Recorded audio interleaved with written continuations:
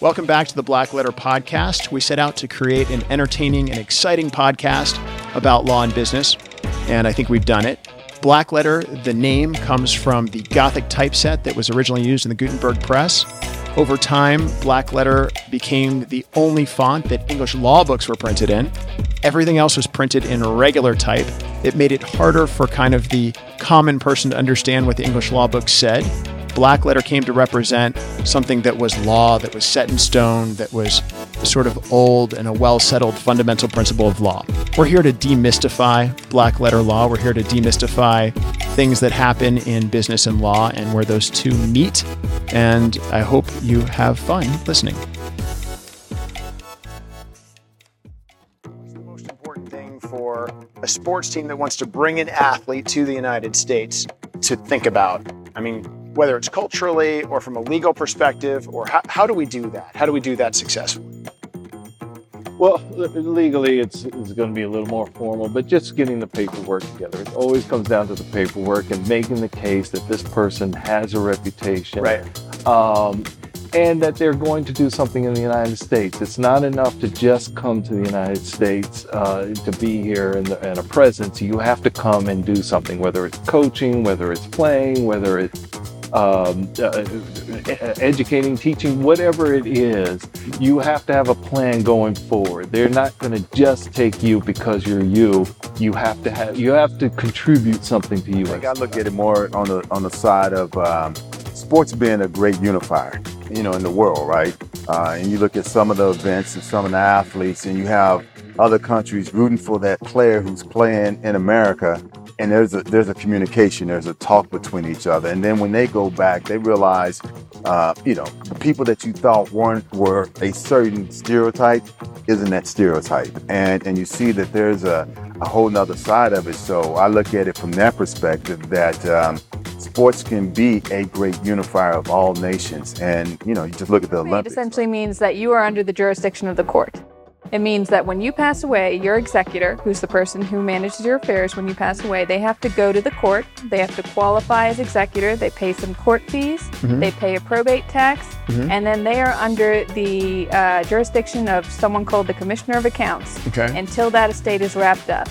So that is I've seen probates that are 17 years old, but that's a nightmare. Usually it's, 1 to 3 years, just on average. So instead of getting your heirs getting the assets right away, it takes 1 to 3 years, you're paying some taxes. Mm-hmm. So and you're paying fees as well. You're paying fees to the commissioner a couple $100 or a couple thousand if they have a lot of assets. Just to look at your stuff. Advice that I give business owners is business owners work in their business. They don't realize how valuable their business is, and they often have no plan to pay estate tax on their business. Mm-hmm. Businesses are not always, again, something you can easily sell. And if that's where all the money is, they must have a plan to address the estate tax. Yep. And especially when a business is hugely successful and it continues to grow in value. So right now, for example, I have a client, he came in, his business is very successful. I suggested to him that we start gifting some of the shares of the business out of his estate to his children so we can freeze some of the value outside of his taxable estate. So even if it continues, and it's going to continue to grow, it'll grow outside of his taxable estate. Of course, developing this, we went through a deep dive. I think 2 4-inch binder notebooks of content, single-spaced details in order to make certain that our pleadings weren't general in nature and that we weren't spending their money to go after a rival or to go after something that would be dismissed later on, but rather we were doing our due diligence in advance as Rule 11 would require and Rule 10. Somebody watching this podcast, if they're a CEO of a cybersecurity company or the CEO of a company that hires a cybersecurity company, like a defense contractor or something like that, any big takeaways from a global perspective, from a NATO perspective, that you could share? More from the commercial side. I've dealt in the worldwide distribution business for probably 20 years. Even as the J3 at Transcom, the majority of the lift that we got was from the commercial sector. And we in the military increasingly looked at the information management in the commercial realm on backbones that were very established, and to try and expand that to the moving forward in those structures that What we had. steps could a company take to get ahead of that? I mean, you're a commercial company. You have to worry about your data. You can't. We've obviously got ITAR and we've got export issues with data, but your data is all over the place when it's on the internet, right? Yeah. How does a company get ahead of something like that from a practical standpoint, from a legal standpoint? How do those two things interplay? So practically and legally, Tom, right at the outset, all companies have to understand that they are part of a vast information network that's undergoing really a global revolution right now. And that global revolution is described really best in one phrase, is hyperconnectivity. Okay. So if you are a company even doing a small amount of business over the internet, you are connected to that system, which is global in nature. And so as a consequence, if you understand as a company that your intersection with that network then exposes you to a whole realm of threats, the very threats that both Bob and General Fletcher outlined, that's the I think first. that the relationship for me would be the most important thing.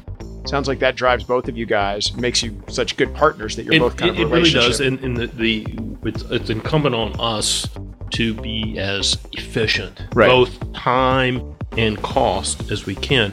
The Rocket Mortgage is a good example, because after you satisfy the parameters of that mortgage, Right. everybody says that it's done based on the premise that circumstances are fixed. There's a loan amount. This is my house. I'm going to live here. I'm going to make mortgage payments. Right. A comparable transaction on the commercial side has multiple times more variables, and those variables, some are fixed, some are in flux. Right. And so the influx is the part where the personal relationship allows us to be nimble, to modify and shift. As the business changes, to change the relationship. The only way you can modify your Rocket Mortgage is to pay it off and go get another one. Yeah. That may not be totally correct, but it's fundamentally. And it has its place, in the home mortgage, it's a little Right, different. I realize it's than not where commercial lending. But Rocket it's mortgage is consumer. an important Yeah, for sure. distinction, because Yeah. in the home mortgage, it's one of the most important investments someone makes. But it's one of the most important investments they make for their family with their family. Most people don't go into it thinking, oh, I hope my banking relationship is solid on this, in the same way they do in a business relationship. Because if you're forming a business or you're starting something in that, you're going out beyond. Everybody's got to live somewhere. That one's kind of a known entity, but not everybody starts their own business. Not everybody runs or expands. And most people that do don't start a business to operate X. They want to start it. They want it to succeed. They want to grow it. They may want to sell it. They may want to evolve it to something else. They may want to buy another one. In all of these things, in the business context, the growth and the change is part of the initial thought going into it, and that's where having someone who is going to be a partner in that enterprise and work with you in all of that is so much more important, because it's going to change. You've anticipated that Tell from me the about outset. when you joined the firm was filing more trademarks than any other law firm in the United States. Yes. And had a sort of jumbled structure for the process of filing trademarks. I think it filed 1,400 trademarks in the U.S., or registered 1,400, filed 3,500 last year. How did you detangle that web? And did you have to learn about trademarks? Yes. Sometimes I joke when, I came into the law firm initially, I knew, what's the difference between a trademark and a copyright? I had no idea. So it was part of the process of learning. I went into that. But now you know. I know a lot more than I know a lot. Sometimes I hear people talking, I'm like, oh, that's not a copyright. That's a trademark, so it's kind of, now my news feed is filled with trademark stuff, which is kind of scary. It used to be aviation stuff. Now it's trademark or, business law, employment law. So, it's interesting. But I think you have to get involved to be able to solve the problems. And I think managers or anybody at any level, if you don't know how to do it yourself and understand what's going on, you can't solve the problem. I hear provisional patent. Is there such a thing? Yeah. So, do I own a provisional patent? Can I? I see what you're saying. So, technically, it's not a patent. It's never going to grant. But a provisional patent is important for those inventors who don't want to spend a whole lot of money on it but want to test the product. So if somebody comes to me and they say, I don't really know if this is going to be a good product, I don't know if it's going to sell well, I really don't want to invest a whole lot into it, that's what I'll recommend is a provisional patent. It gets their filing date with the patent office and it gives them 12 months to try and sell it in the market and see how well it does. And as long as they file a non-provisional utility, which is the actual patent application, within the 12 months, what happens is the non-provisional utility will backdate to the provisional application. So it relates back to that.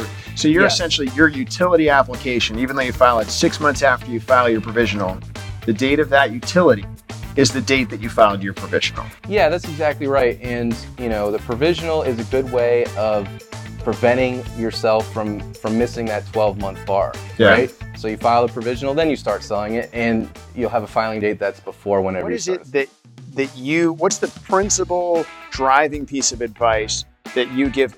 I know you represent some athletes right now that are in the NBA and things like that. So what do you tell them when you first meet with them? Hey, here are the gotchas and here's what we need to do for you. What's the most important? Well, we start off with, for a while, we didn't want to make that our focus is to do athletes, because I've been on the other side where guys would come into the locker room that someone sent them in there and immediately they're trying to get all the athletes. Right.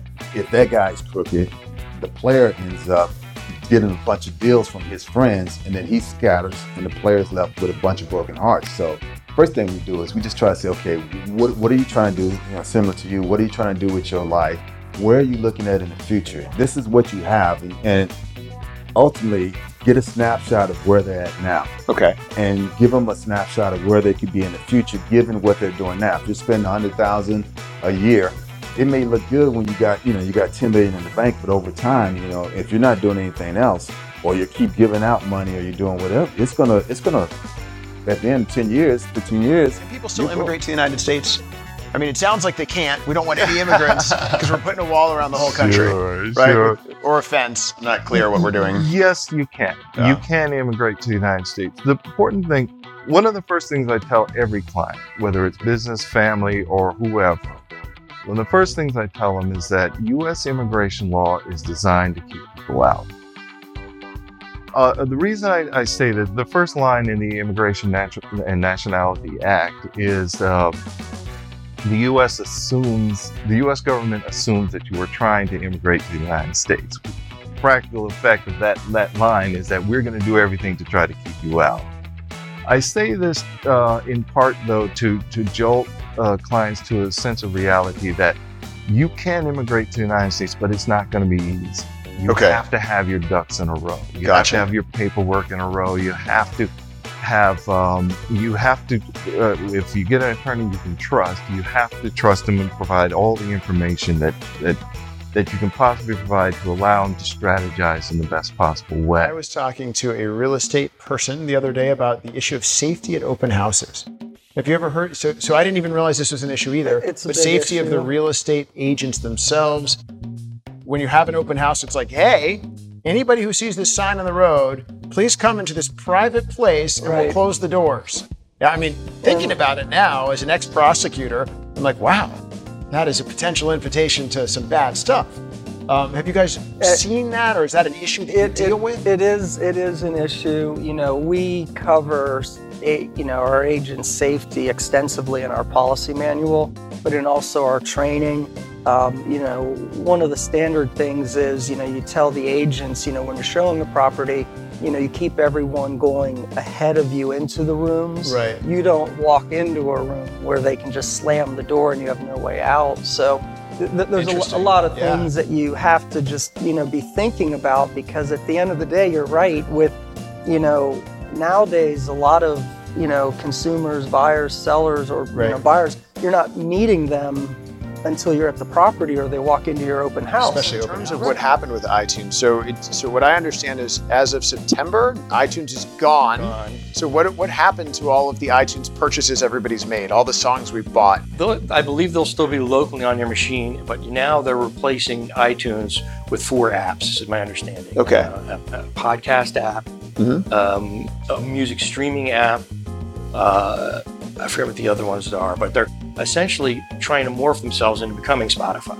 Okay. Which again is devaluing music, because at least in the case of iTunes, you were paying something for something tangible, a download. Right. Yeah. Now you're paying. Apple's adopting Spotify's model and saying, pay us a subscription per month, and you can stream all the music that's ever been made by mankind. Right, and all of the films, all of the movies. So you're not going to buy movies on the iTunes Store anymore. That's correct. That's the other one. That's going to be a special TV, Apple TV, and Apple. Yeah, Apple TV's already popped up. It's already a thing on the Apple Store. So I believe what's happened to music is going to happen to film. It's just happening more slowly. What's the next big thing for you guys? Well, we're really focused on small business. That's a large percentage of our volume. We also do a lot of help with estate plans for people, wills and trusts. You mentioned intellectual property, something that you're very involved with. But really, a lot of people are starting their own businesses, and it speaks to the economy and just the state of employment in general. So what we're laser focused on is how we can help entrepreneurs, people looking to start their own businesses, not only, get set up, do the proper formation, make sure everything is all taken care of through the Secretary of State, which we help them a great deal with and have over the years. But the new focus is how can we help you run your business? There's a lot that goes on after the formation. The first three months of starting any business are critical. Getting established, getting everything set up the right way. Are you hiring employees? Do you need tax consultations? Do you need insurance? You had something to do with killing Osama bin Laden, which is pretty cool. I think actually I heard at the partner retreat, it was one of the big wins in the last few years. One of your big wins was you killed Osama bin Laden. I thought that was kind of interesting. So tell me about that. How did you help get that guy? Obviously I didn't kill Osama bin Laden. They worked with the military, Osama bin Laden. They worked with the military, SEAL team to go in there and actually conduct the operation.